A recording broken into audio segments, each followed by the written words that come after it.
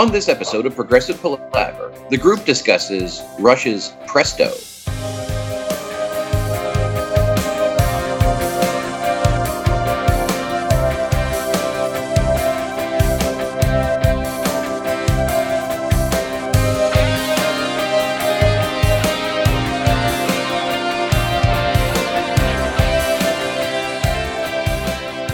Hi and welcome to Progressive Palaver, a group of lifelong friends and appreciators of music discussing the greatest progressive rock bands album by album.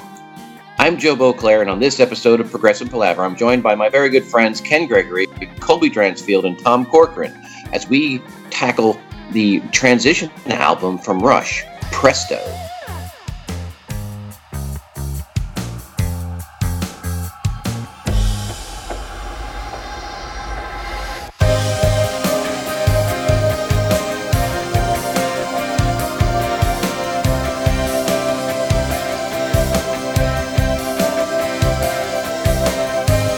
All right, gentlemen, welcome to the Presto Talk. Well, hello. Good to see you guys. Good to be here. Very exciting. So it's we've been on a bit of a hiatus trying to get this scheduling sorted out, but it would appear that we've done so.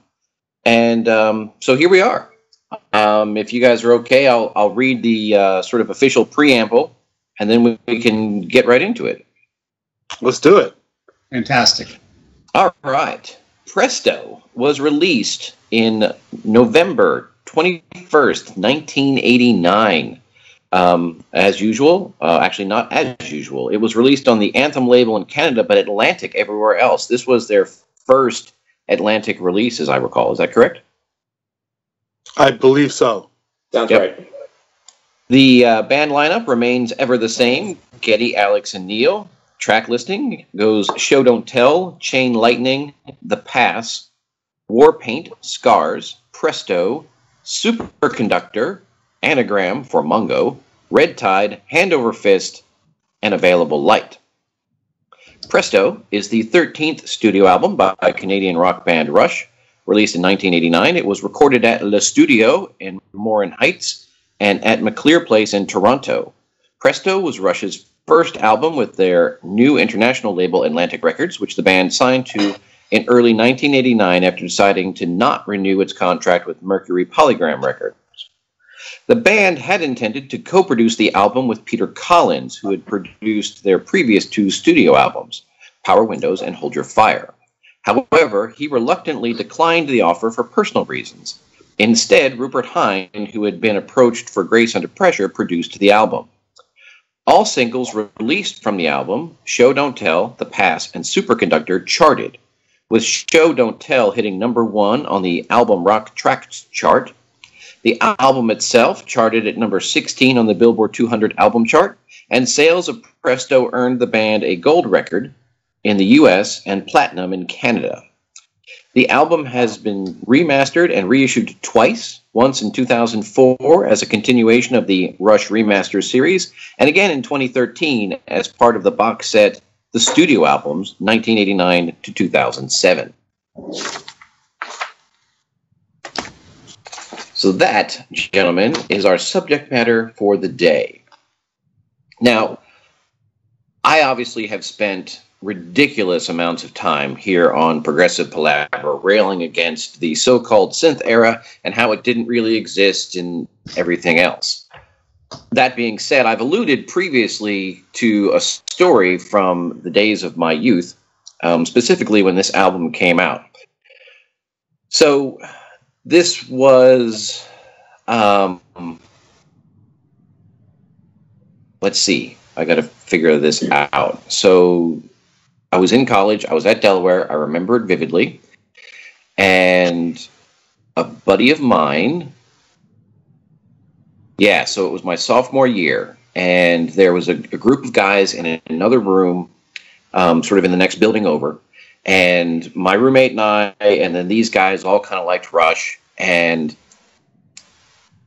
but as I also mentioned, I really didn't know Hold Your Fire that well, even though I owned it. But I had the same perception that everyone else did.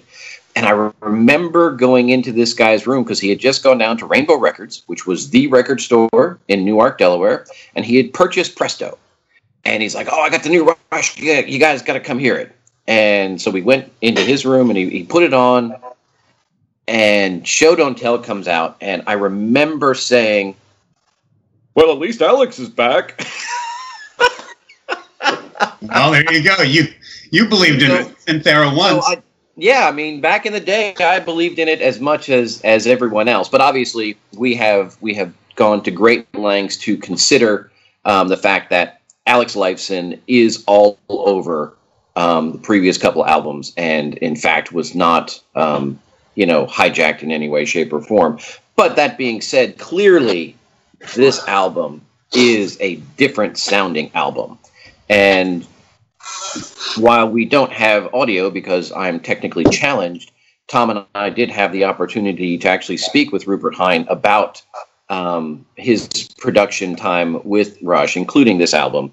And I mean, it was, and I don't know how far we want to go into that. I think we probably want to deal with the Rupert content maybe separately. But he did say that, his idea going in, because that was one of the big questions. Where did the sound come from? It's vastly different. It's very Rupert Hine, if I can say that, but it's vastly different from everything else.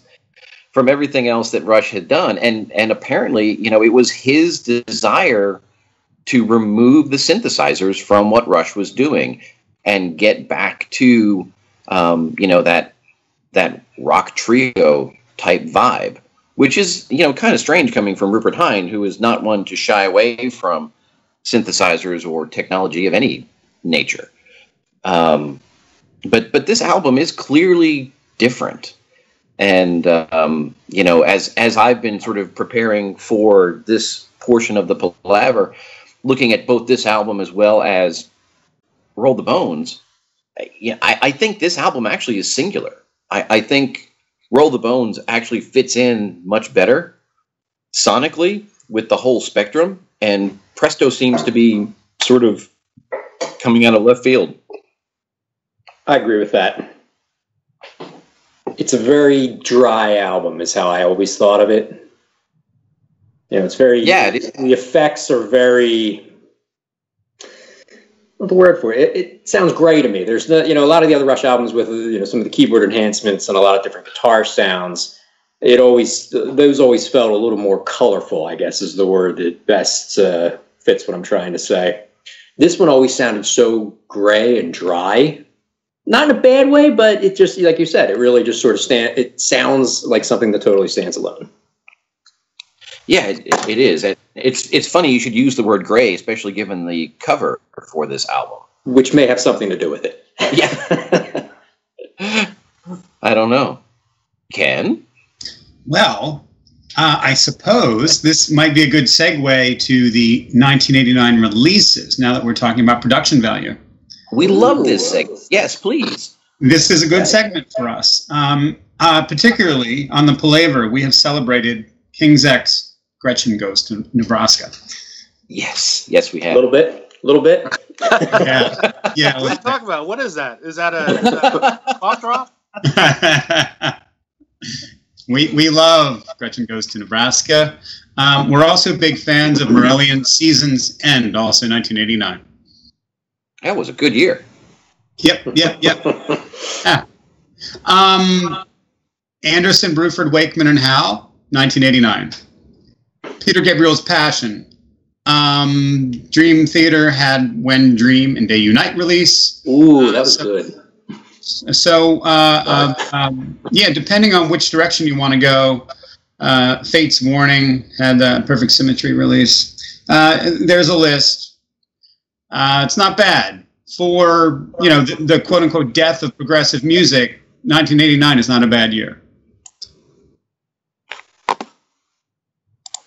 But we also get Mother's Milk, Red Hot Chili Peppers. Joe, you turned me on to Agent Orange. They had a release in 1989. And the lesser-known Nirvana releases happened in 1989 on the cusp of their fame. So it's interesting that we get such a bright AOR type release from Rush right on the heels of funk and the doom and gloom of grunge.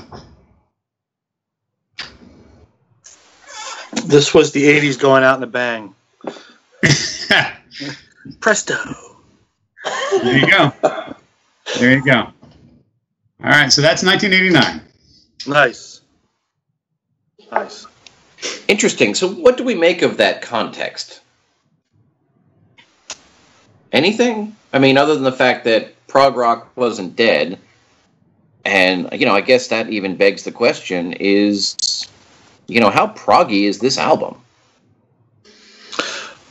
Well, this is, it's interesting because, you brought up, Joe, that Roll the Bones and Presto sort of, they're almost in the wrong order chronologically. If you listen to them, you would expect to hear Roll the Bones prior to Presto. Yeah. I agree with that. I just found it interesting, and I know you don't want to talk too much about the interview we had with Rupert. It's sort of hard not to when we're talking about Presto, so I might just occasionally bring it up. But yeah, well, and I think I think we can touch on certain things, but maybe if to the extent that we can sort of withhold every detail that we have, just to make something more interesting, sort of on its own. Absolutely. With regard to Rupert producing Presto, the first album that he produced for Rush, you and I found it absolute, and you just said this really, but I just wanted to go over it again. You and I found it remarkable that if Presto is them kind of getting back to a more standard Rush sound, it is very ironic that Rupert Hine was the one to actually get them into this place, because if you listen to Rupert's music, his personal music, or the Howard Jones and all the stuff that he did, all that stuff is very, very synth heavy, and it was just interesting. I mean, Rupert himself was like, he didn't understand why they kept calling him to produce. He was like, I'm not really your guy. I mean, this is what he stop calling me. Yeah, well, he was really, he was really like, I don't know why, you guys, really want me to produce an album for you. And I guess, so, I mean, jumping into Presto, it's ironic that someone like Rupert Hine, having his background, saw Rush in a certain light as this, three-piece, more of a core group of musicians, and he sort of brought them back to that place, and at least on Presto, and so I just, that by itself I found amazing, and I was really enlightened by that. So I guess, there's a lot of Rupert stuff I want to say, but I'm trying to hold back. I guess I won't tell the story about why he really didn't want to do it in regards to. Should I say that one? Okay. No, off on you that? Gotta hold that one. Okay. All right. Oh, palaver teaser, man! You guys are brutal. Not right. All right. I'll let someone take over from here before I spill beans. Oh my goodness. Oh goodness gracious. Well, I mean, okay. I used the letters AOR. Did you guys catch that 10 minutes ago? I did catch it. Okay, Yes. and I'm just wondering, are you guys on board? Can we say that, Russ said, this progressive stuff is a little complicated. It may not be selling right now, and they just started playing rock, and it translates to AOR for me. You know, Ken, it's interesting you bring this up because I've been, mentally struggling with this as well as sort of a way to bring the whole synth era conversation to a close. In that you'll never bring it to a close. Well, go ahead, Joe. All right, but no. So think about it this way. If they clearly. Rush has a long history of sort of mirroring what's going on in the music industry as a whole at any given time period. They started out as a blues band, and they went sort of proggy. Then they started to bring in, the synthesizers came in. They started to write,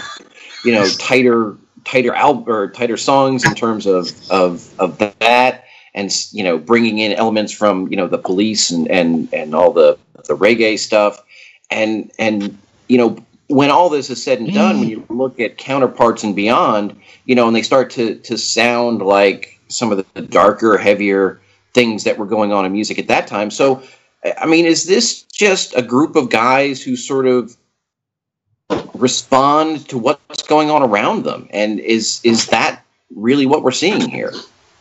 That's a question. I don't have the answer. Oh, sure. Yeah, Paul, alluded to that in the prior episodes, that they were, picking up pop influences and whatnot, and the Police, and Andy Summer, Stuart Copeland, whatever, reggae, whatever. Yeah, they absorbed everything. It was fantastic.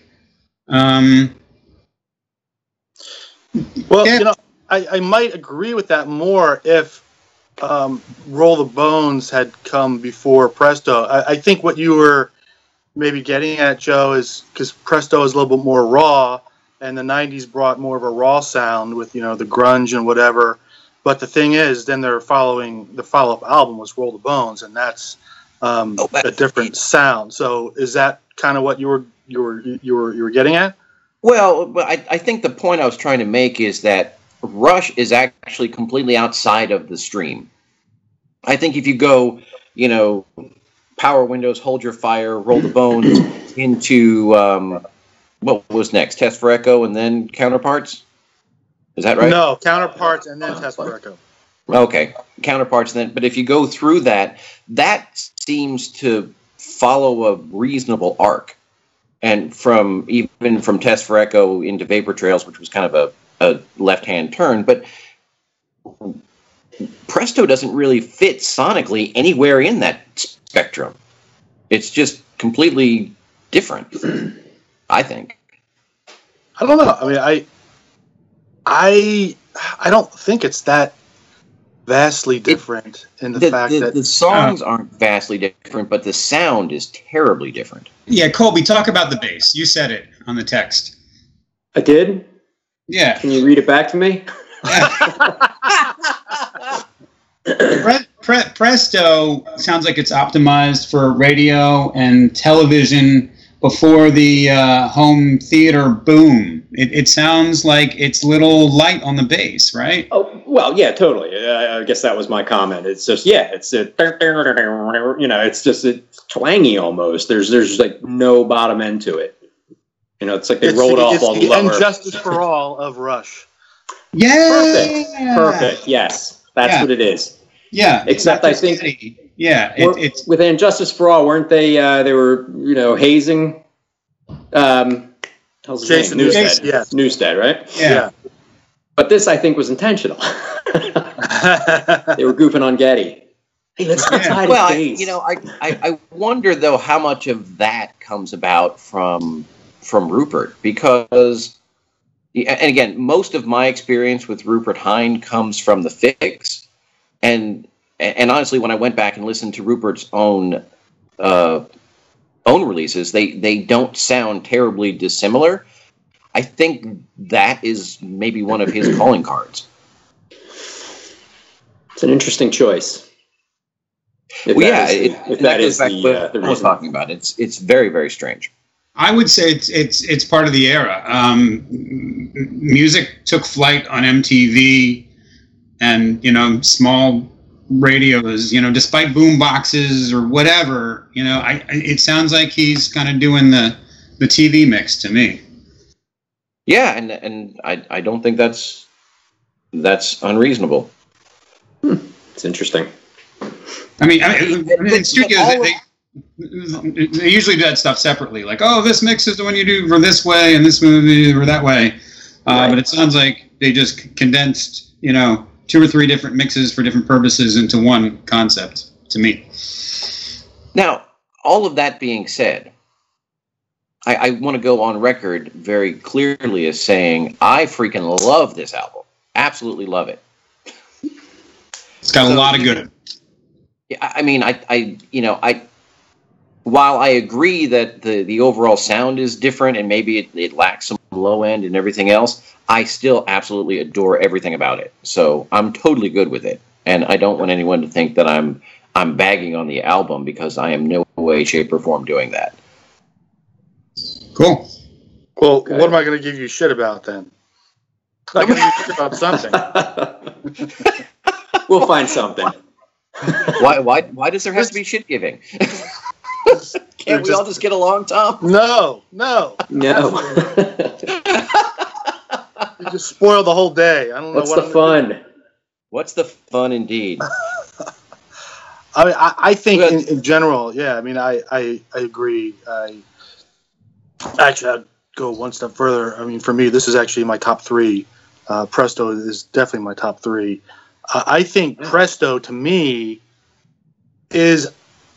I don't like it more than Power Windows, but I think it's like a meaty version of Power Windows, where it's just like a more raw version of Power Windows. The songs are similar in scope, in texture. I mean, there's not as much keyboard, mind you, but there is still texture and melody. There's sort of like there's a similar melody style that both albums have that I really am drawn to. So I mean, I've always really loved this album in the same way that I love Power Windows, and it's nice to hear the songs in a little bit more of a raw way. So I mean, yeah, this is a great album. I don't know that I would have thought of that, Tom, but you're absolutely right in terms of song structure, melody, etc. This is very closely related to Power Windows. It's very cool. So, quick little sidetrack then. We know 2 of your top 3. What's the third, Tom? It sounds ridiculous just having like a newer album, but I mean, Counterparts I love that album. I mean, when I heard that album, I was just like, this is just a great Rush album. I mean, I know there are some earlier stuff that has really come to light due to us talking about it, like 2112 and certainly Hemispheres. I mean, those have really gone up to the top. But I have to say Counterparts. Yeah, I still have to listen to 2112 on vinyl and see if it's any better. Oh, can't help myself. All right, any other sort of general thoughts or experiences with this album before we get into the meat of it? I have a half-formed thought. Should I share it, or do you want me to wait till it's more fully Please developed? do. No, let's put it out there. Listening to this album, and then Joe, you and I were chatting yesterday briefly about Vapor Trails again. So I started listening to that, and I found myself wondering if, for me personally, in my listening experience, there's a drop-off after Hold Your Fire, and how many songs per album I actually like. Because I said I like Vapor Trails a lot, but when I started listening to it yesterday, I realized it was probably about 4 songs that really make that album fantastic for me. Okay. Higher quality than you think. That's a better way of putting it. Well, no, I mean, I'm wondering. Like, this album, I think, has some fantastic songs, and I think between a couple of them, they are a couple of them are probably some of my favorite Rush songs, but the rest of it, I just listen to it now and I go, so I don't love it nearly as much as I think I used to. And I'm wondering if there's some sort of drop off in the songwriting for me after Hold Your Fire, because that album I love through and through. You know, I'm glad you brought this up, because when we talk about the context of the greater music industry, and I'd meant to bring this up and it had totally slipped my mind. Yeah, I think right now we're into the advent of the CD, right? Yes. And so now all of a sudden, and Ken, you and I had sort of the sidebar conversation that it's funny to me, if that's the right word, that the magical 20-minute length of a prog rock epic was ultimately decided by the capacity of a 12-inch vinyl LP. And so by extension, you know, there was only about 40 minutes, give or take, that you could put on an LP record. And we've also talked in the Palaver about, you know, Rush and their track listing, and the fact that they didn't have any songs in the vault. If it wasn't good enough to be recorded, it didn't get recorded, and there wasn't anything left over. And they had the 7, 8, or 9 songs that were on the record, and that was it. And now all of a sudden, bands have, you know, this 20 extra minutes, to 20 or 30 or 40, depending on when you were. Because I understand, as I remember, the capacity of CDs generally increased over time, if I remember that correctly. So now they've got all this extra space, and maybe they didn't. I don't know. Maybe there wasn't that driving desire to really critically say, you know, this one's not really good enough. It was like, hey, we've got 65 minutes. Let's put them all out there. It'll be great. And maybe that's what gives rise to some of that. You know, I honestly, I think part of the problem that King's X ran into later on in their catalog was exactly that. I think they had too much space to fill on the CD, and they filled every nook and cranny they could, and they should not have. Less is more. Well, I mean, less can be more. You know, when you talk about, I mean, even Power Windows, Tom. What is that? 8 tracks? Bam, 4 on the side, and you're done. Well, I know Permanent Waves is only like 6 or something, isn't it? Right. Yeah. You know, but we've all talked about how solid all of those are. I mean, for the most part. And you know, there are a couple here. If you asked me, I could probably cull off a couple. But generally speaking, no. I that's my interpretation of this and where we go. The other, and I want to say I heard this somewhere, and I apologize for whatever podcast if I'm not referencing you, but I want to say I heard or read somewhere in preparation for this that this actually was released on vinyl, but the side 1 was like way longer than side 2, and so the overall loudness of side 1 was much less, and they had to like warn fans to turn up side 1 to hear it at the same volume they would hear side 2 under normal circumstances. I think I heard that. So I'm looking at the track listing right now, and I think that makes sense. What you're saying sounds accurate. Yeah. Side one was 1 through Presto, so that's 6 tracks. I don't have my other hand. There it is. And the other ones were Superconductor through Available Light, so it looks like it was lopsided. Yeah. Cool. So, you know, that's an interesting thing, but that may give rise to some of this. Okay. Hey, real quick, you know, Joe, you had asked me what my favorite 3.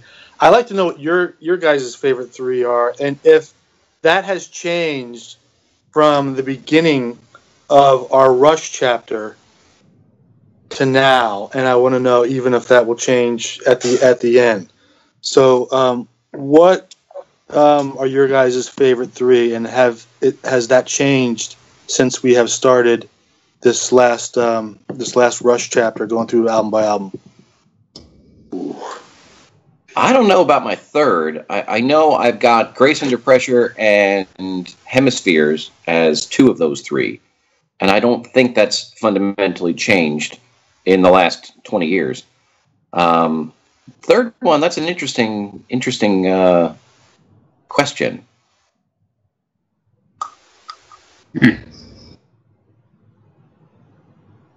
I can tell you it's not Test for Echo. Okay. Or vapor trails, or Vapor Trails, or Snakes and Arrows, or Those are not on that list. 2112. or even 2112.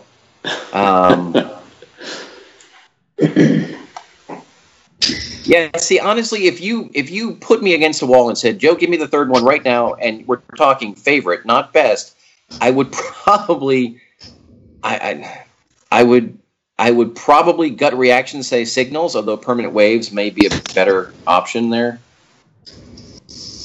Okay. All right, Colby, how about you? I'm not prepared. Hold Your Fire is definitely there. I'd probably have to agree with you. The Counterparts is another one of my favorites. And then I'm stuck. I'm trying to think through the catalog.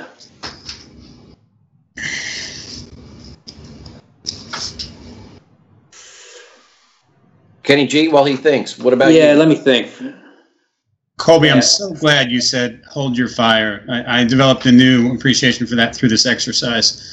And Tom, I may hold off to give you a list of 3 until we finish this exercise. I like being open. Okay. All right, And so it's too bad we don't do 5 albums, because I'm the guy who might actually put Exit Stage Left in that list. Oh, a lot of albums don't count. Sorry, Ken. I don't know what I'm thinking. My third has got to be Power Windows. Oh, well, there you go. I just completely went right over my head there. Yeah, that's got to be There it. we go. Awesome. All right, so we start off with Show Don't Tell, and I kind of don't necessarily want to go through this track by track, more groups, because for me, like Show Don't Tell into Chain Lightning, I think is, such a solid opening into an album. Just freaking blows my mind. And then, I would argue you can even put The Pass on there, and then you get into War Paint and Scars, which is a different beast altogether.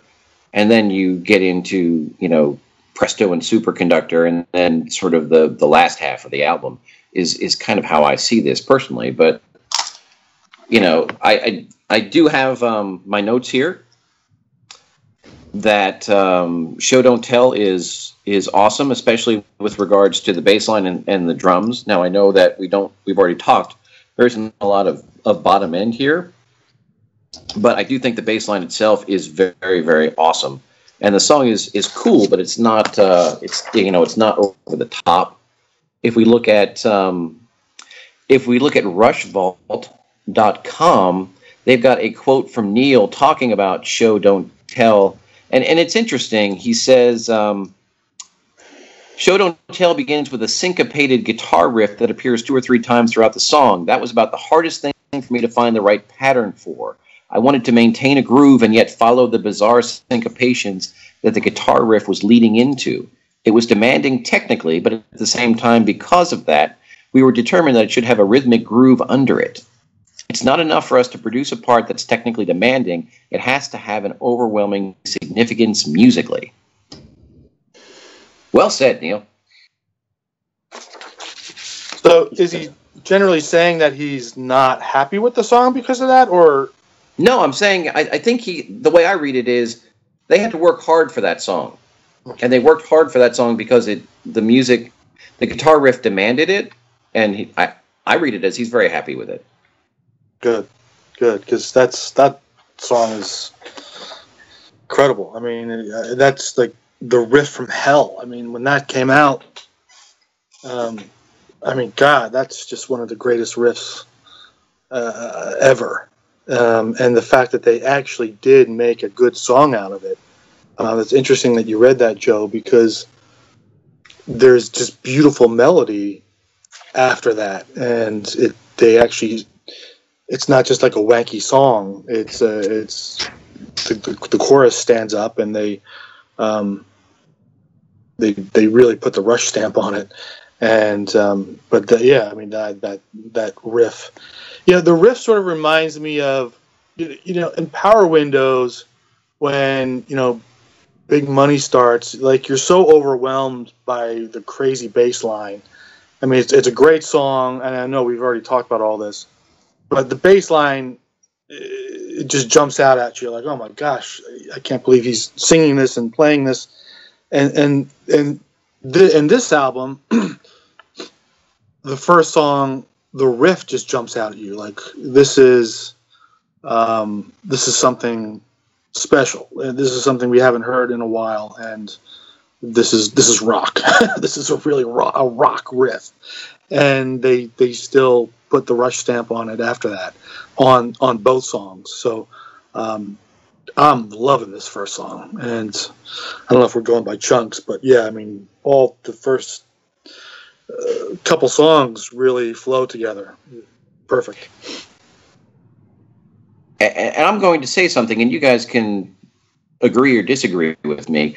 The cool thing about, certainly the fundamental riff there in Show Don't Tell as a whole, I think, is it's really not derivative of anything. It's Rush being Rush. It's like, here we are, which I think that's very, very cool. And I do think when you described the track and the structure the way you did, Tom, that to me is one of the hallmarks of progressive rock. So the fact that they took this complicated riff and then Bolton were able to combine that into a radio friendly song is wonderful. Thank you, buddy. Joe. Yes.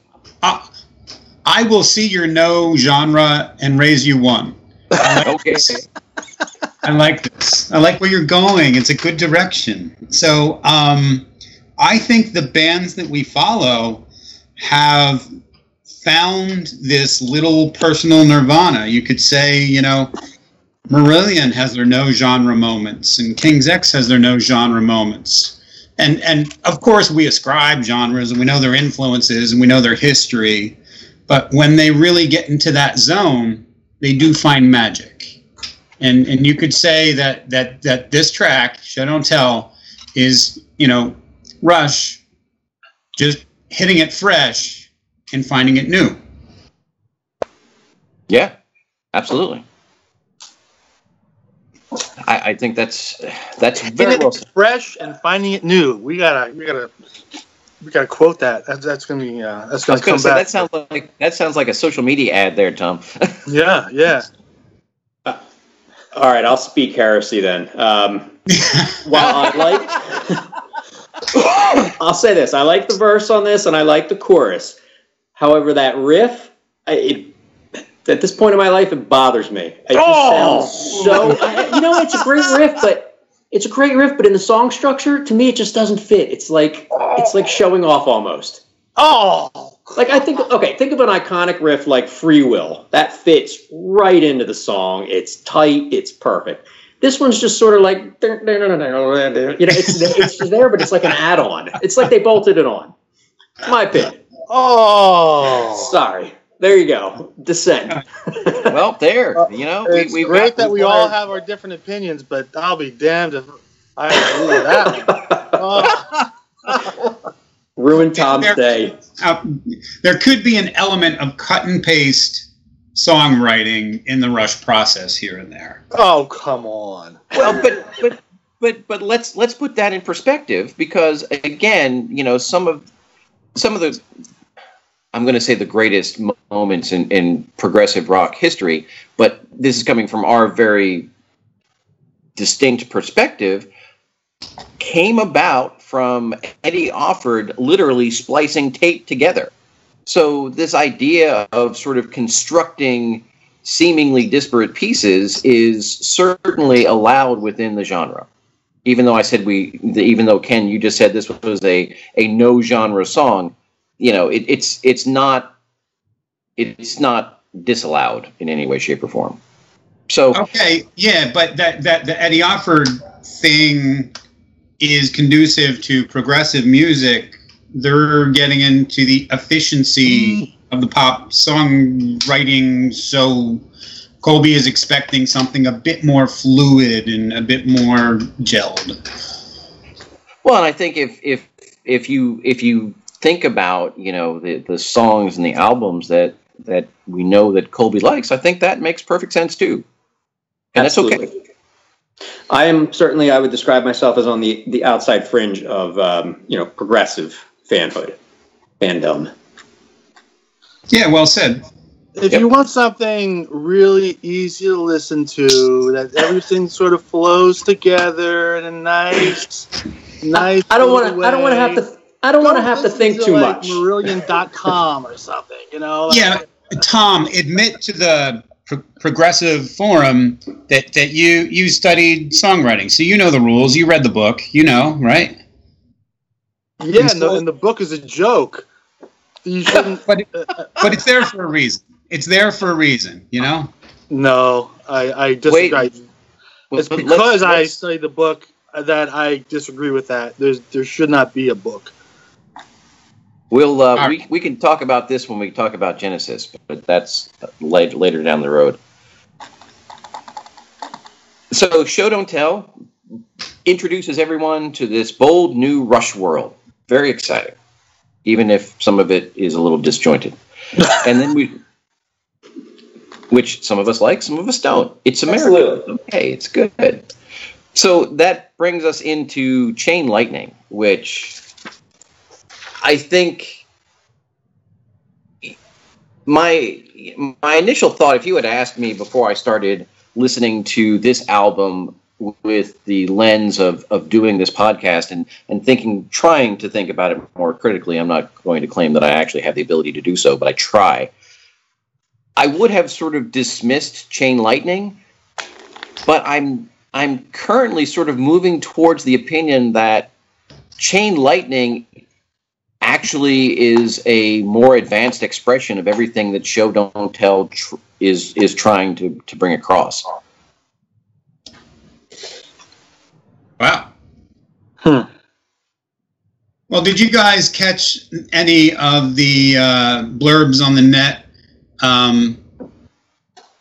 Neil wrote this observing a natural phenomenon in the sky, hanging out with his daughter, the sundogs, fire on the horizon. It's actually, I guess he was on the water, maybe even in a boat, when they saw this visual impression across the sky. Did you catch that? I've seen some of that, yep. I've not. Gives it a nice flavor, and I do like the song. Well, and I think, we haven't really, we always do this.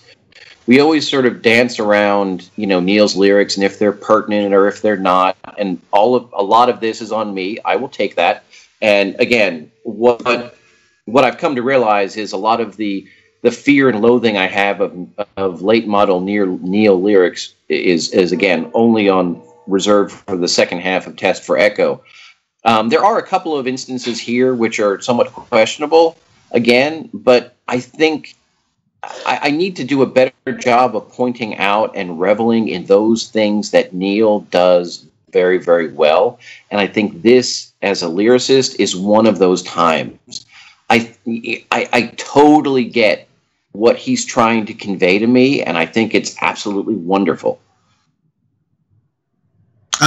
Yeah, sometimes his rhymes and alliterations become a bit, over the top, but I dig the respond, vibrate, feedback, resonate. It fits there.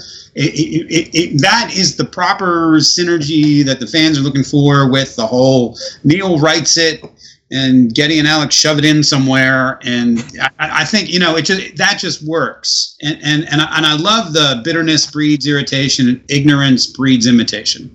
It fits. It works. It's good. It is. It's very good. I agree. How do you guys feel? I too like this song, and I was going to share a joke because I on a few hours ago while I was doing some work around the house, and I thought about this coming out my freshman year, and I'm wondering how much it subconsciously helped me with my Oceans and Atmosphere class and then Philosophy 101 later on.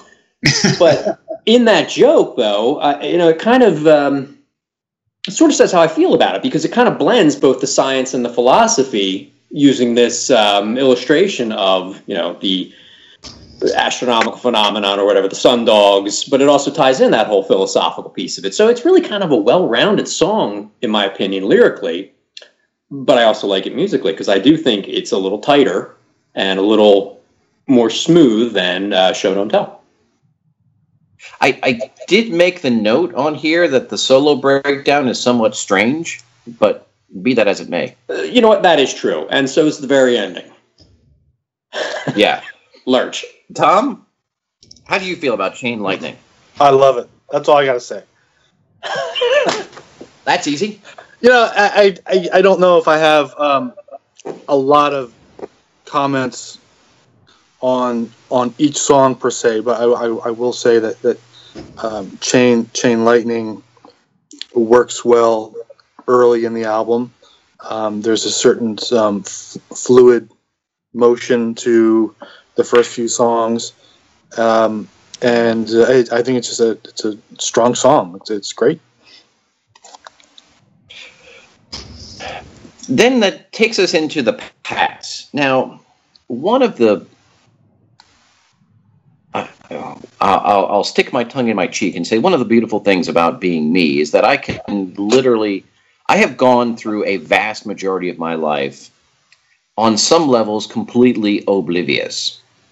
And it wasn't until I started, preparing for this podcast and doing a little bit of research into these songs that the idea that this was somehow about teen suicide first entered my mind.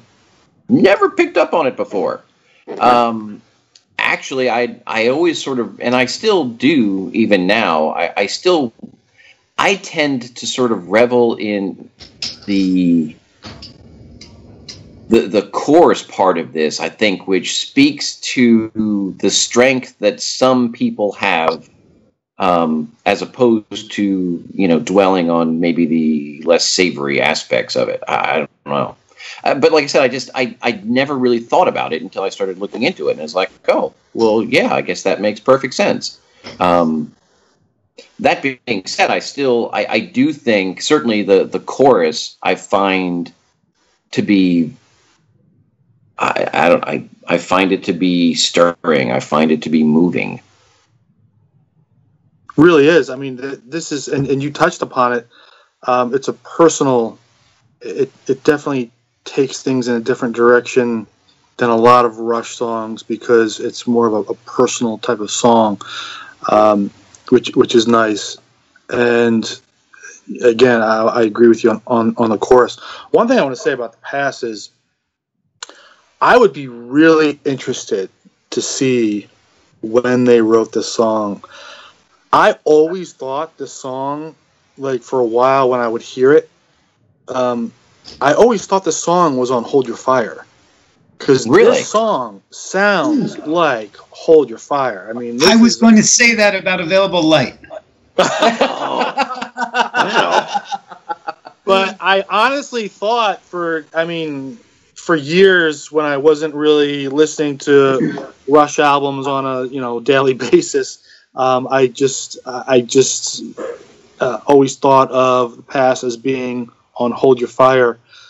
And when I went back to Presto and I heard it on Presto, I was shocked, but I guess it doesn't matter. I mean, it's a great song, but it has the texture of Hold Your Fire, meaning that it does bring in, it's sort of like a wider open mix and just a little bit more of a, almost like an 80s kind of reverby thing going on than the rest of the album, which is more raw.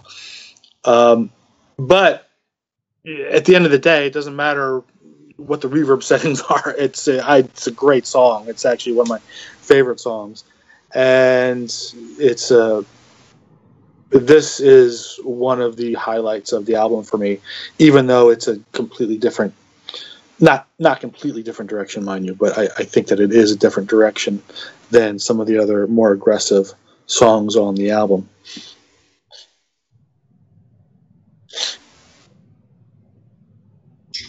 This is a really interesting chorus. I like Geddy singing backup for himself, and I rarely say that, but he does such a great job when he says, turn around and turn around and turn around, and then he comes in with, turn around and walk the razor's edge. Don't turn your back and slam the door on me. It's so effective. That's so beautiful. It is beautiful. Mm-hmm. Yeah, great tune. The wikis kind of blend in one sentence this song and War Paint, because they're both about teen years or teen angst. What did Joe's favorite word, angst. Angst. Drink. Okay. The Pass and War Paint deal with youth issues such as suicide and trying to make oneself attractive to fit in to a group or appear beautiful. So a little throwback to Subdivisions. Nicely done. Yeah, it's interesting that these guys, or Neil lyrically, keeps going back into sort of that teenage suburban sort of environment. It's interesting, and I haven't done the calculations on what age these guys were at this point, but they're a little bit old to be singing about teenage problems, and yet with even War Paint, which is not by any stretch of the imagination my favorite, it really doesn't come across as overly contrived, which I find somewhat surprising. Does anybody actually want to talk about War Paint? I was kind of going to skip it. Honestly, I'm not just saying this to stir the pot. Actually, War Paint is one of my favorite songs on this album. This is fun. You are the first person I have heard, Tom, to say that. I mean, how many other people talk about War Paint? I mean, how many other people have you been talking about this with, Joe? Well, in the podcast that I listen to, War Paint is, generally speaking, broad brushed, just, I'm not going to say loathed, but held in very low esteem. Oh, I don't. I mean, why? Let me bring it to you guys. What don't you like about War Paint? I honestly don't have much of a problem. I had less of a problem with War Paint until I heard what it was about and started paying attention to it. And then just the idea that there would be two teenage angst songs back to back by a bunch of on the doorstep of middle-aged rockers just seemed kind of strange to me. Adult-oriented rockers. Yeah. So but that's really contrived. I mean, I honestly don't mind it. And in fact, the note I have here is that the first verse is total, in caps, Rupert. And that's one of the things that I do like about it. I mean, that is as Rupert Hine an expression I think you're going to find on this album. And I also noted here under War Paint that this album is better loud. Okay. Aren't they all? Yeah, I was going to say that, but I think this album more so. But that being said, that's about as much as I have necessarily on War Paint. Like I said, I never didn't like it. Although, like I said, some of the sing-songy chorus at the end is a little much, but that's the best part about it. Really? Maybe it's the Bon Jovi in me. I don't know. Well, and honestly, Tom, that could very well be, because Bon Jovi is one of the groups that I just could never ever stomach. So, if that's if that's your thing, then that makes perfect sense why I wouldn't necessarily respond to it. Fair enough. So I'll echo Joe. I don't hate this song, but I find it doesn't do a whole lot for me. Though I do really like the solo. I will say that. Okay. And that's all I'll say. All right, Ken. So you obviously hate this song. Well, what does it mean, boys and girls together, paint the mirror black? I just they lose me. Well, I think the whole song is about, you know, the pressure on kids at that age to, you know, appear a certain way, look a certain way, act a certain way. So it's, you know, talking about, you know, the girl before a mirror looking at her disguise, a child trying to become her mother with the makeup, or, you know, look old or whatever it is. So Colby, you just sold me so on it the doesn't song reflect all over again. What's that? Colby, you just sold me on the song all over again. So paint the mirror black. You're not looking at that reflection of yourself as something else. Is, I believe, what they're going for. I think that's okay. So I shouldn't read too much into it. That basic premise is consistent through the lyrics, and there are no twists. It just I think what gets me is some of that twists, sonic dissonance. It's almost too happy to be these lyrics. I talked about dissonance in a previous episode. Right. Yeah, and you know, I don't know if this somehow contributes to my obliviousness, but that's part of it. I tend to generally react to the feel of the music more so than the words themselves a lot of times, and so that's why I can sort of miss some of these heavier things, especially in the Rush catalog, where they package it up in music that doesn't necessarily align with that. Okay, that's where I'm going to leave it. That's my criticism. The music doesn't fit the lyrics, and they're both independently good, but not a match. Now, as we move into Scars. And Ken, you nailed this one absolutely in the text the other day. The beginning of this is Frankie Goes to Hollywood, 2 Tribes. Yeah. Frankie Goes to Hollywood. Was this in a text? I missed all this. How did I miss all this? Well, I made a reference to the producer of Frankie Goes to Hollywood. I probably will never think about Frankie Goes to Hollywood again without thinking of Trevor Horn. If you watch the YouTubers, Trevor was almost, you know, part of the band in making their success. So we like Trevor Horn as a member and producer for Yes, and he's got a real powerful influence on the music business around this period. And I'm just curious if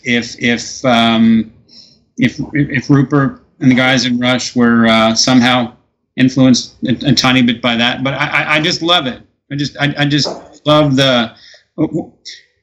I ran this morning, and when I crossed the start line, my Rush playlist hit Scars, and I was freaking out. I loved it. It's such a great tune. I get this feeling, and it just pumps me up.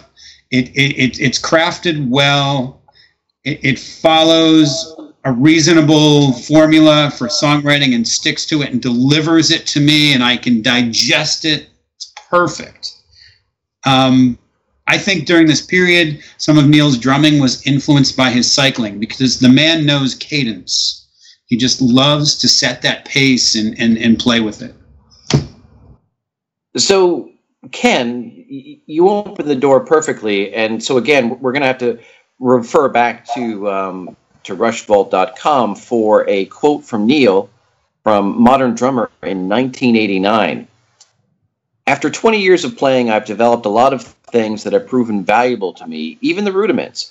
The pattern I play with my hands couldn't be played without paradiddles, because I have to have my hands accenting in certain places. Without knowing how to do a paradiddle, I couldn't have done that. On Scars, I was playing 8 different pads with my hands in a pattern, while I played snare and bass drum parts with my feet.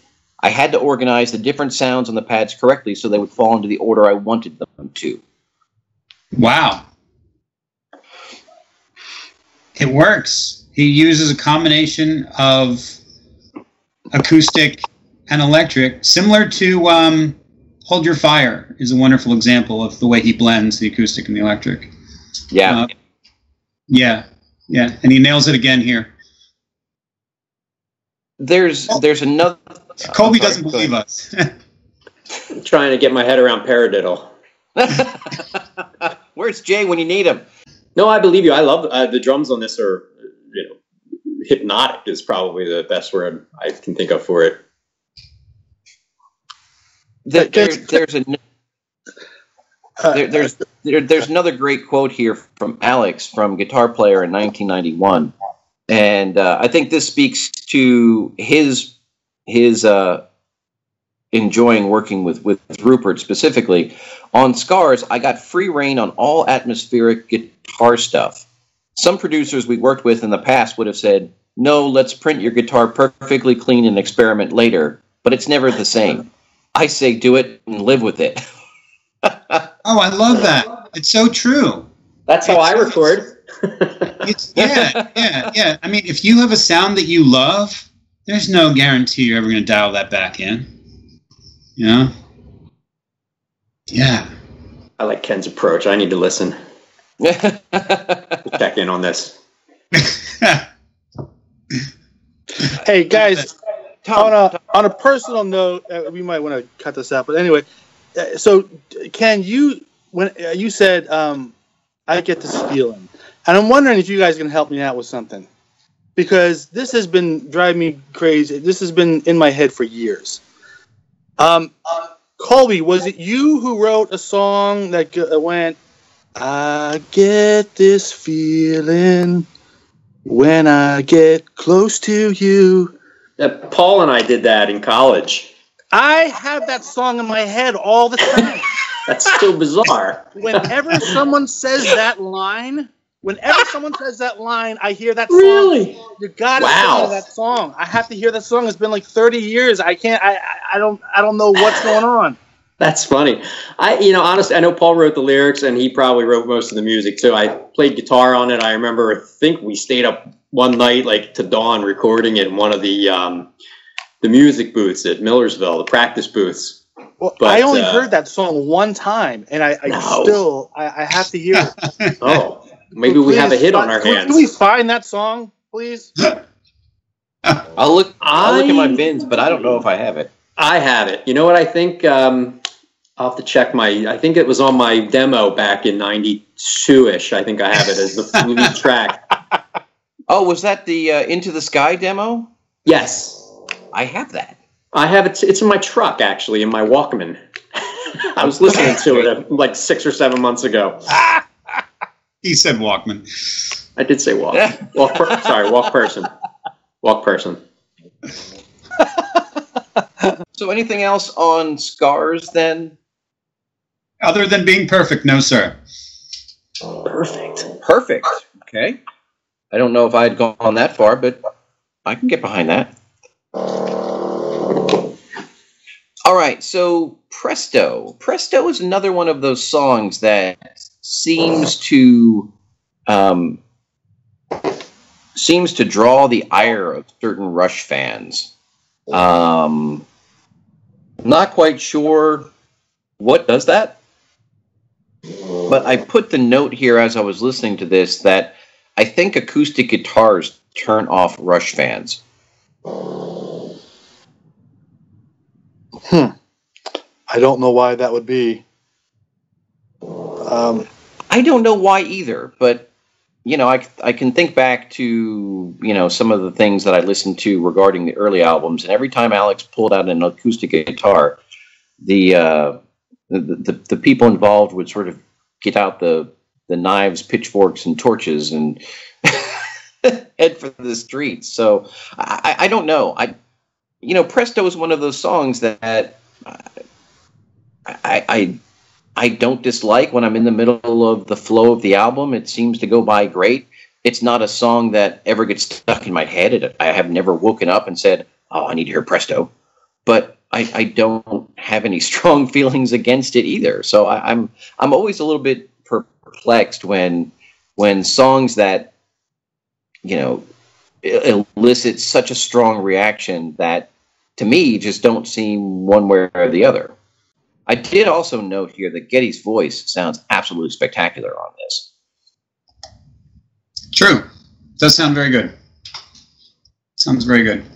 I think I saw somewhere that Presto was not originally part of the set list for this tour, but came along later and did eventually pierce the live sets.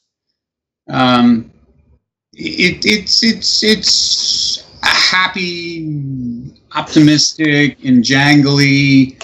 When you say acoustic guitars, you don't mean the challenging classical guitar that he did in the early days. This is the jangly. No, I mean that too. Well, okay. Anytime he has an acoustic guitar, it seems to piss people off. But even on the old stuff? Oh, yeah. So I'm just curious, Joe, where was this from, a podcast or from interviews or from these are podcasts. These are podcasts that I listen to. All right. There's several out there. There obviously was Leave That Thing Alone, who covered the early part of the catalog. There is Digital Men. There is Stellar Dynamics. And there's a third one, I think, called Rushcast.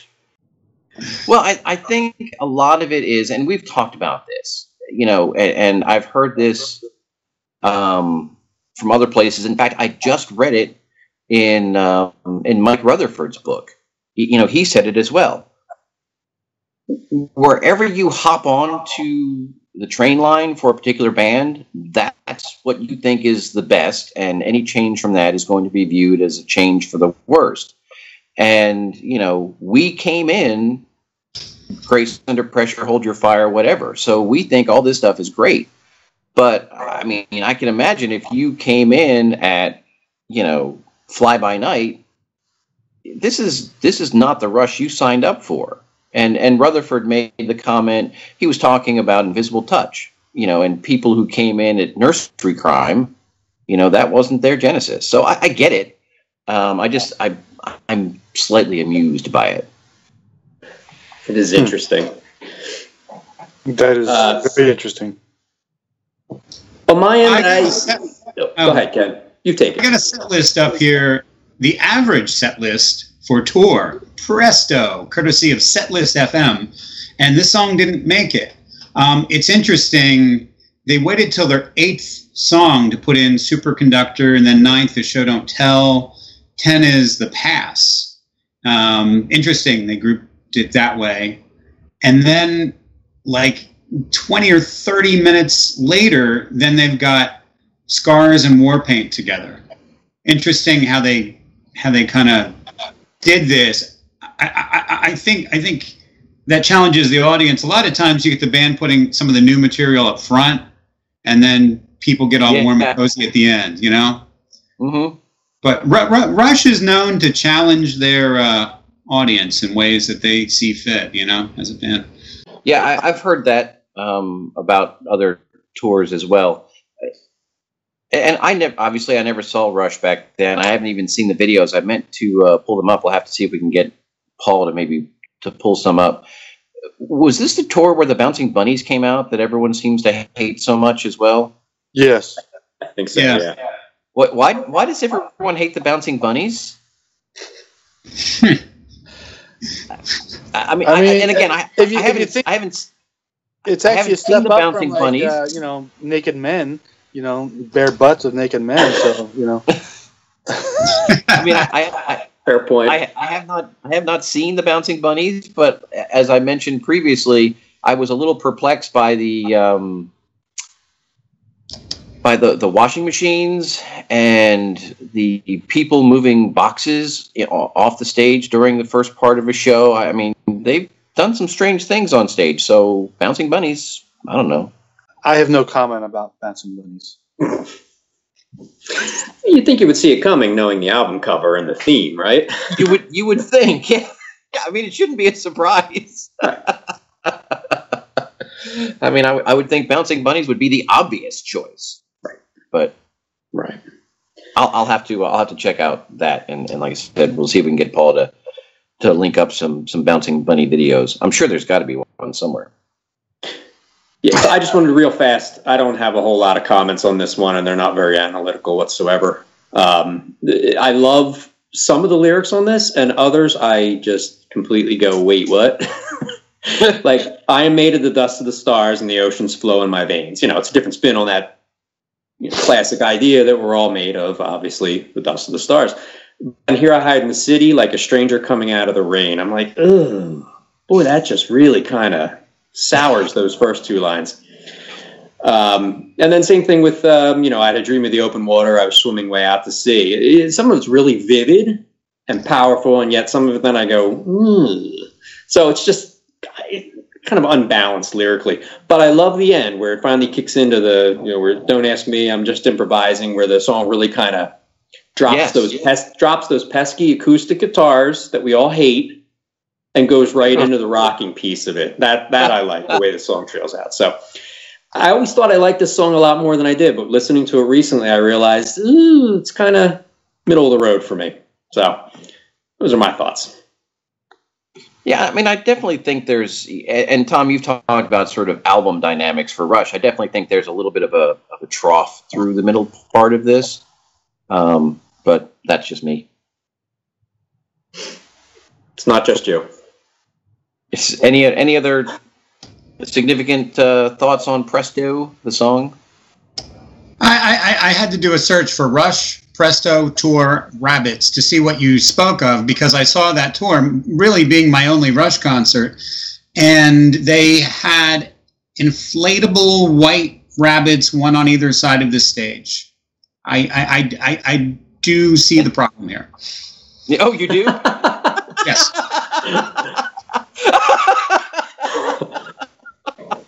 We have identified the problem. And the problem was so bad that you blocked it out of your own memory. Yeah. I forgot about that too. I think I made that show. Well, listen, awesome. It could be worse. I mean, in Queensryche's Here and the Now Frontier, they had these inflatable ears. They had on. I mean, that was ridiculous. There was a big inflatable ear, probably like 40, like 50 feet in the air. That entire ear motif was very unfortunate. Thank God they didn't name another body part. Yeah. Oh! Thank God. Could have been anything on that stage. Yeah, and we're totally off topic, but I mean that album cover was bad. The floating ear at the concert was, I mean, just stop. And that was definitely the jump the shark moment for. Yes, it was, and it wasn't even a particularly good album, as I recall. But we'll deal with that another day. Yes, I've been dying to talk Superconductor, and the reason I've been dying to talk Superconductor, it has to do with this one note that I have written down in my little notebook, and it says, "This song should piss me off, but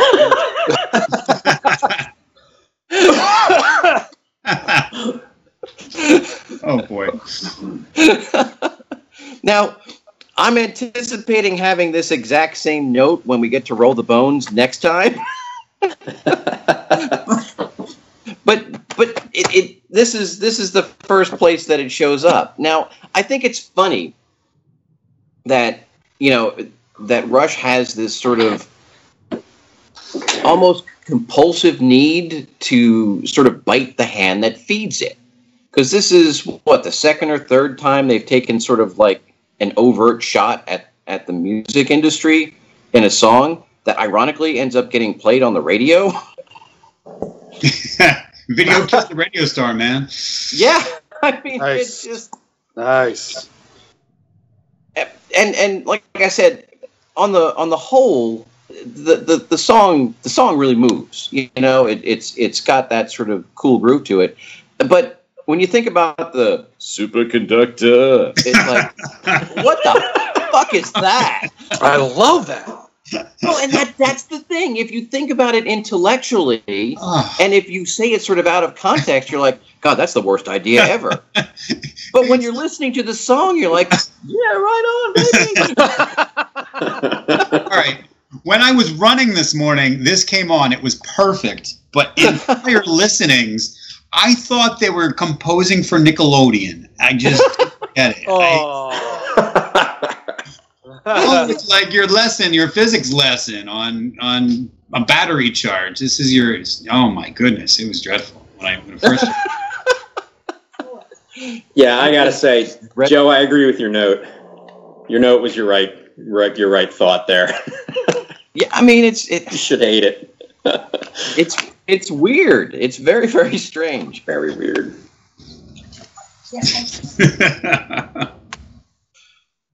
Moving on. Yeah, I guess that's enough on that. Now we have to let's go to Anagram and talk about Neil and his let's find something new and weird to do when we create lyrics. So hey, how about anagrams? That'll be great.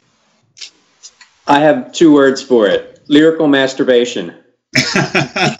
He would admit to that, probably. I'm done. He would admit to that in his low voice. Agreed. Just reading about it was painful. Reading the lyrics was painful.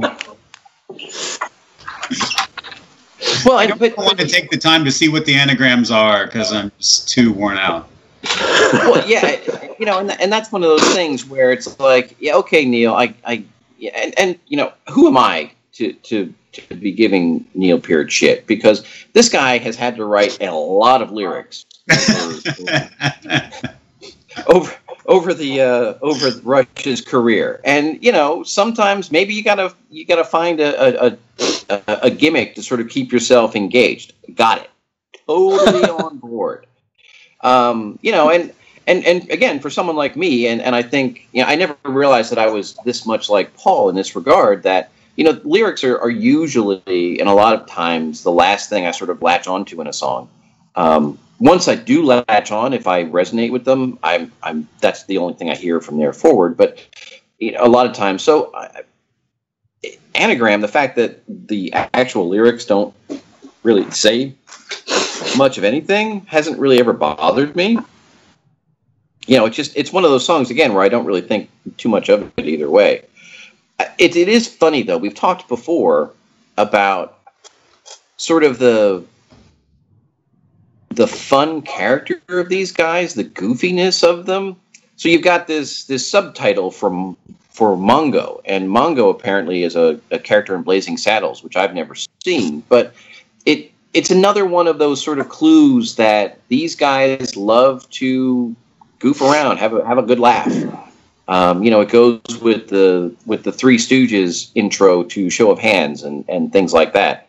These guys, they're goofy, and that's okay.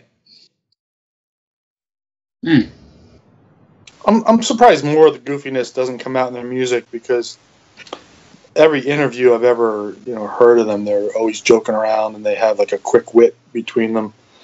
But it's not to say that their music is too serious, but I'm surprised that you don't have more of a sense of humor in some of it, or maybe it's just hidden and I don't get it. No, I think you're absolutely right, Tom. When we talk about a lot of these songs, and maybe this is the difference between Geddy and Alex and Neil, but you're right. Like I said, they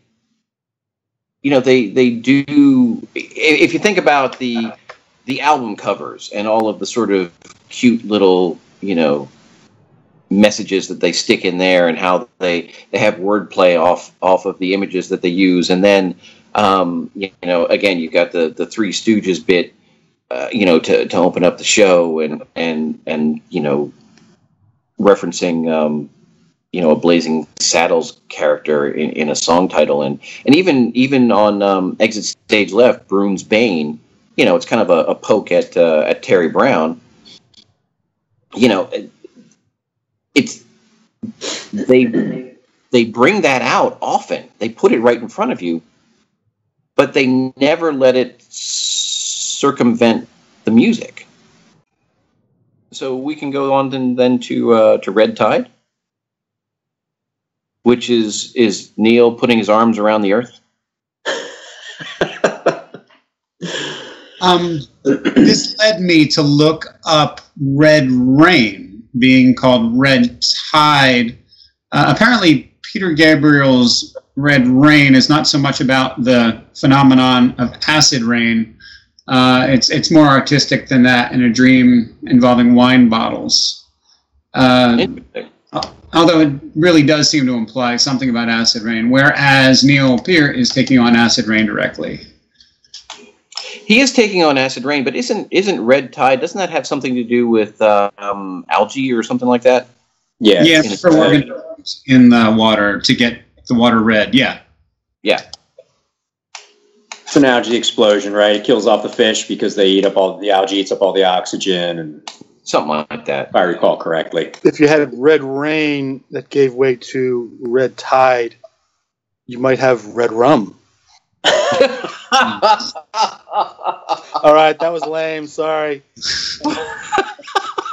I was, clutching at straws. Oh. Oh my God, I love it. We should make you some of that. All right. I mean, some actual rum, not blood. Yeah. This is one of those times where Neil literally gets right up in your face and says, "Hey, this is what I'm talking about. This is a big deal." Now, whether or not, while there are still obviously climate change discussions and all of that's going on, in greenhouse gases and all of the other business that goes into that, acid rain specifically is not one of the things that we talk about sort of on an ongoing basis in modern society. And so, or even the actual Red Tide itself for that portion of it. So I think what happens is, in sort of the lens of today's society, this can look outdated, quaint, whatever you want to call it. But for me, I don't necessarily see it that way, and I still think I find this song to be very, very enjoyable. I find it to be it's not incongruous, Ken. I think the music and the lyrics do sort of fit well together and present sort of an importance, if you will. And I think the song rocks, and I also like the piano in it. It's well done. It's got the dire minor vibes similar to prior albums. Maybe Grace Under Pressure, I'd say. Do you guys see this fitting on Grace? Yes. Oh. Yeah, but they already had too many reds on that album, so they had to get wrong red. Right. Yeah. I just had a flashback to our conversation about Season's End, whereas didn't Paul come up with some evidence that at least Steve Fogarth said that Season's End may not have been articulated very well and kind of put together with a little bit of misinformation. And, just looking back, what we know now, the artist does their best to communicate something that's scientific in nature and gets a part of it, but maybe not the whole picture. Yeah, I think that's fair. But like I said, for me, I still like it. Interesting quote here from Alex from Guitar World in 1990. I wanted to get a lot of tension in that solo because the song is quite intense. There's a kind of disturbing feeling about that solo, which I think ties it all together well. Nice. He then goes on to say, the song is angry. At least he didn't say angst. No, he did not. Well, we respect Alex. He wouldn't say that. Fair enough. Colby, is this the Rush you learned to love early on? No, not. They didn't quite hit the vibe. Okay. They didn't hit the mark with this one. All right. Yeah. Again, I think maybe it was Joe that said it earlier. It's like It's like Neil hitting me over the head with a hammer. Yeah, I get it. Although it's interesting, I had some other twisted thoughts about this song, but I'm not going to share them where they're recorded. We can catch them later. Whoa, talk about a tease. I'll put them on WhatsApp after. Oh, God. Oh, no. Now I'm frightened. Not good. So Colby, does the overt message sort of turn you off for this, or? Well, you know what? Musically, it never really grabbed me to begin with, I think. And yeah, I don't know. It's yeah, this is not a false alarm. This is not a test. I don't know. It just all seems a little too, you get more used to I think the slightly veiled thematic approach to a lot of these songs, the magic, right. That theme runs through the whole album. This is sort of just like a environmental plunk right in the middle of not in the middle, the end of the album. It just feels out of place, I think. And have they used the word red in titles too much at this point? Well, Grace Under Pressure was just mentioned. That there was a lot of red on that, but of course that whole album was basically the Cold War album. So maybe it was unavoidable. This is obviously something totally different. Yeah. So was the Barchetta, but it was a red Barchetta, so what are you going to call it? That's true. Oh, boy. But it's a good point. We should do an episode of just red songs. Red songs by Rush. What? There's Red Barchetta, Red Sector A, Red Lenses, Red Tide. Is there one on Hold Your Fire? I want to say that there is. You think I would know since we talked about it? Well, it's got a red album cover, so it does have a red album cover. Yeah, I'm sure there's probably even more. Who knows? Possible.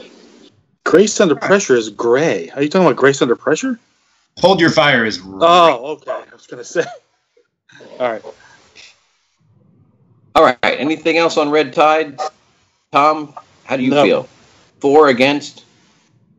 I don't have a problem with the style of lyric. I know, Neil gets a little heavy-handed with some of this stuff. And I think after a while you go with it because you love the band and because you love the band. I mean, what else can I say? So I don't know if I have any of the problems that you guys have with the subject matter or the Neil Peart lyrical style that sort of gets a little heavy-handed. I think it's a beautiful melody, and it grooves, and the whole song works. So I think it's great. One last comment about it to point out how dated it is. The term red tide is being phased out among researchers because tides are not necessarily red, and they are unrelated to the movements of the tides. So he was way off. Wow. All right, it's another season's end. It happens. Out. Sorry, I was wondering if it was really caused by pollution. And that brings us to Available Light. Wait, Hand Over Fist. Oh, yes, you're right. Hand Over Fist. See, I don't even have a note on Hand Over Fist, which tells you how much I consider that song. Oh, come on. Subconsciously jumping over it? Yeah, apparently so. Subconsciously. But that's not to say I don't like it. I just don't consider it very much. It worked in my run this morning, and that's the only time it worked. Really? Yeah. Yeah. Tom, I have the feeling that you are very, very fond of Hand Over Fist. I really love the song. I think it's a very, very fun way. Well, actually, this contradicts what I was just saying about their sense of humor. I think that this song does have a sense of humor, and it's a fun, lighthearted way of talking about of using the game of rock paper scissors, and I think it's a clever way of doing it. And at the end of the day, it doesn't matter how clever something is. I mean, if it works in the song and if it's something that you are emotionally engaged in, you're going to go with it. And I think they did it in that way. And I think it's just it's catchy, but it's not overly, poppy. I mean, I think I think that part of the song is great. It's something that I sing all the time. I mean, it's very really song. Yeah. I mean, it is interesting, sort of taking rock, paper, scissors and building a song around it. Yeah, and again, Neil is not afraid to go out and look for, like I said, something to sort of keep him engaged or to give him an idea for a lyric. And okay. Yeah, I mean, I think, Joe, you touched upon it with Test for Echo. I think there are points in that where he, crossed the line. And, talk about jumping the shark. I was actually going to say the word jump the shark. But I think that there is a, suspension of disbelief, if you will, where there's a point where you don't just go with it anymore. You sort of get taken out. And there's nothing on Presto where that has happened to me. But yes, I would agree with you. And I know we're not there yet, but for Test for Echo, some of it gets pretty ridiculous. So, but I don't think we're there yet with this song. Yeah, and I don't disagree with you at all. For the second time on this album, I'm going to call soundtrack dissonance, even unintentional soundtrack dissonance, where it's a relationship song and there's something buggy in the relationship, but the music is way too up-tempo and bright. It is very bright. Ken, I agree with you completely. Let me see if I can spin some clarity around this, because I just had to read through the lyrics. I had to scan through to remind myself what the song was actually about. So tell me if you all agree. This song's actually about overcoming those things that separate us and tear us apart. That's the paper around the stone metaphor. And that's the positive music. So I'm going to say it's not as dissonant as I first thought it was, I think. But I agree with you. That second verse is very dark. But I think it's going for a more hopeful spin with the whole, what is it? Hand over fist. Hand over fist, paper around the stone, right? Mm-hmm. I think that's what he's going for there. Okay. My thoughts. Because I thought the exact same thing as I'm sitting here listening to it, where Tom's talking about how upbeat and, kind of bright it is. I'm going, yeah, but there's talking that thing, how could I ever be so wrong? My favorite song. Ironically, I've hated that song for so long, like Anagram for Mongo. Yeah. That must be what she's listening to. Anyway, so that's I like this song too.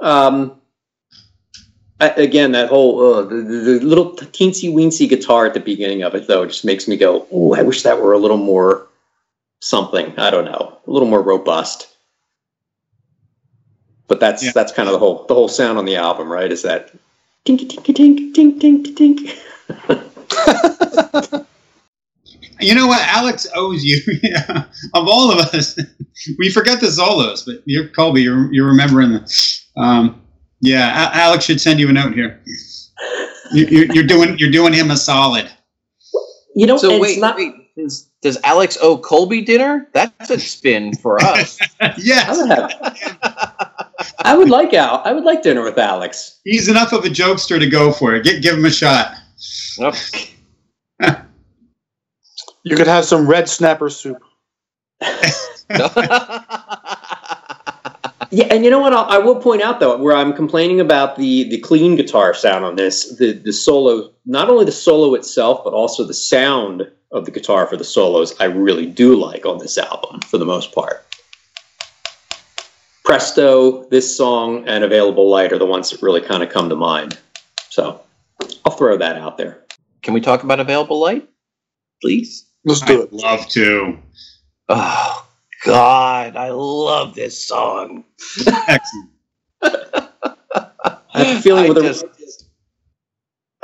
a feeling there won't be any arguments on this one. Really? Well, I would hope not. I mean, but maybe there is. there's something about this song that just freaking knocks me over. Oh, I love everything about it. I think it's powerful. I think it's very moving. I think it's beautiful. Everything about it. You know, it's one of those times where, Ken, you've been going on about Bravado. When I was thinking about these two songs, I have Available Light and Bravado sitting on a shelf, way up at the top, encased in all sorts of, high-end crystal with gilded corners. I mean, good Lord, I don't. I have no idea what Rush felt about when they recorded this song, or if it resonates with them the way it resonates with me. But if I were Rush and I recorded this song, and it would be one of those things where, when you're sitting in the room and you play it back and you just stop and you go, fuck, we did it. We did it. We're done.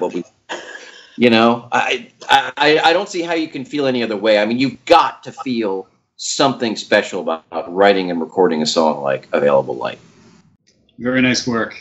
It's a great way to finish an album, that's for sure. I love his vocal quality. I mean, we can get into the lyrics.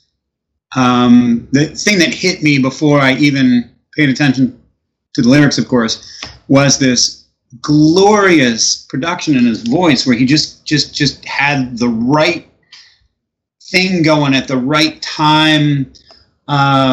He does a D5 on that high part at the end of the chorus, and that's pretty far up there. In a previous episode, we talked about the F sharp 5 and the E5s that he had, even screechier stuff. But this isn't quite in the screech. It's like pure head voice vocalization. It's so nice. You guys catch that?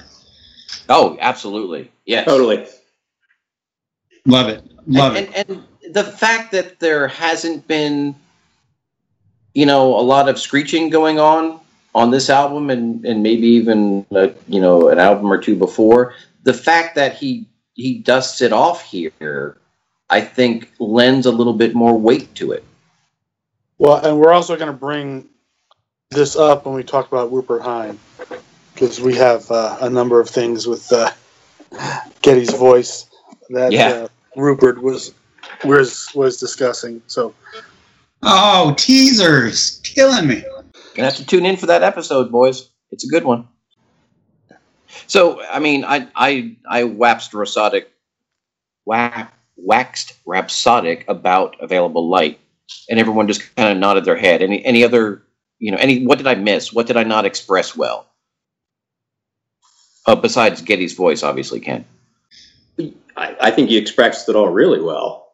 What I would add to it, this is one where I think if I'm sitting here reading through the lyrics right now, there's so much opportunity for the lyrics to be kind of predictable given the content, if that makes sense. Mm-hmm. But they flow, they're flawless. You don't want them to be, the word's escaping me, cliche. It's a word I use a lot, so I should know it. But they really, it grabs onto that theme about the wind and running and, the weather, and it just, works. I mean, you read through it, it's like, it's poetry. It's great. Well, and I think you feel it, Absolutely. And I wonder how much of this is motivated by cycling again. Awesome.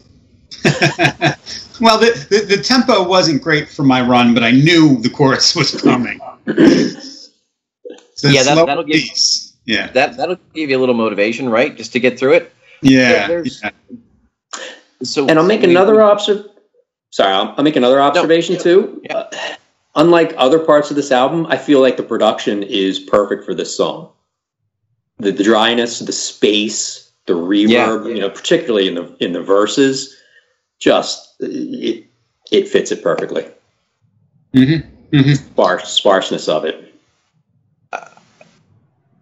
Tom, any sort of overall thoughts on Available Light? Well, beyond what you already said? As you were talking about Available Light, I was like, wow, this is how I feel about Warpaint.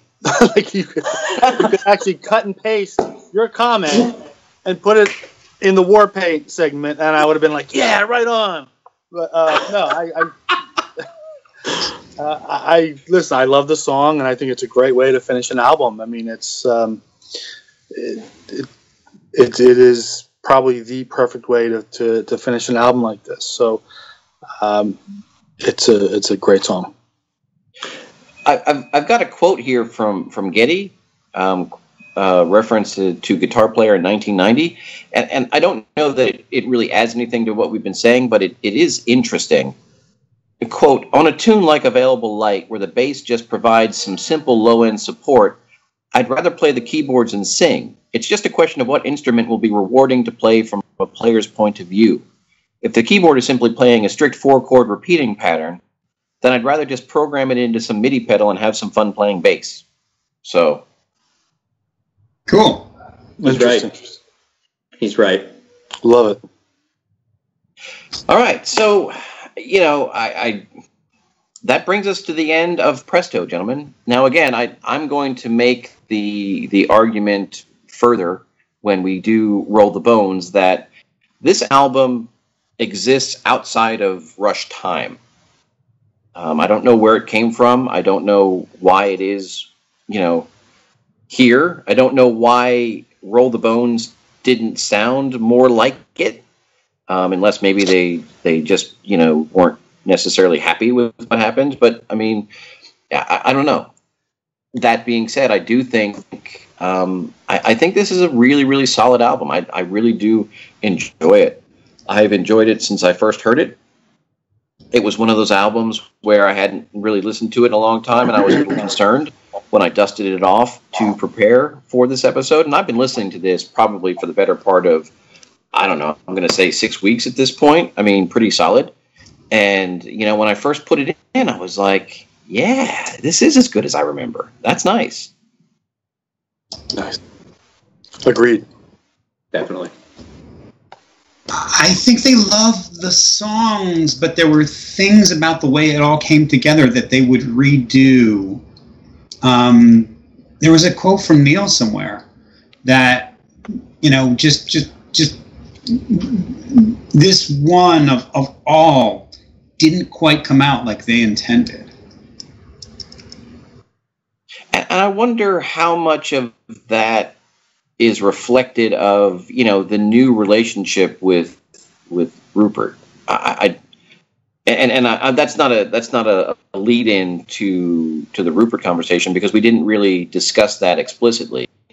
But it is interesting that, you know, this is the first album with Rupert, and it sounds different.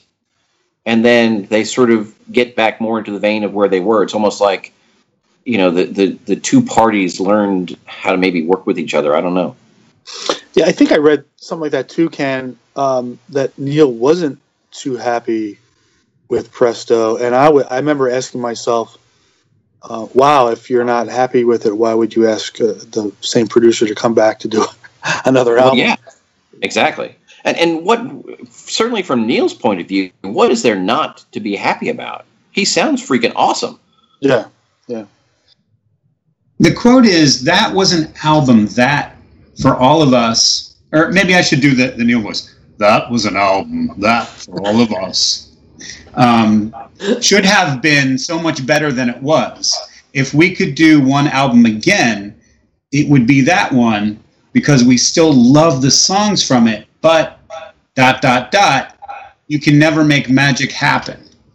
So he never really articulated what it was, but just probably group consensus was there were things that they didn't nail that they were going for. Interesting. That is very interesting. I look forward to hearing or talking about his thoughts on Roll the Bones and how happy or unhappy he was with that one. Yeah. But that's another chapter, gentlemen. Yes, yes. Gentlemen, I look forward to the next time when we get to talk Roll the Bones.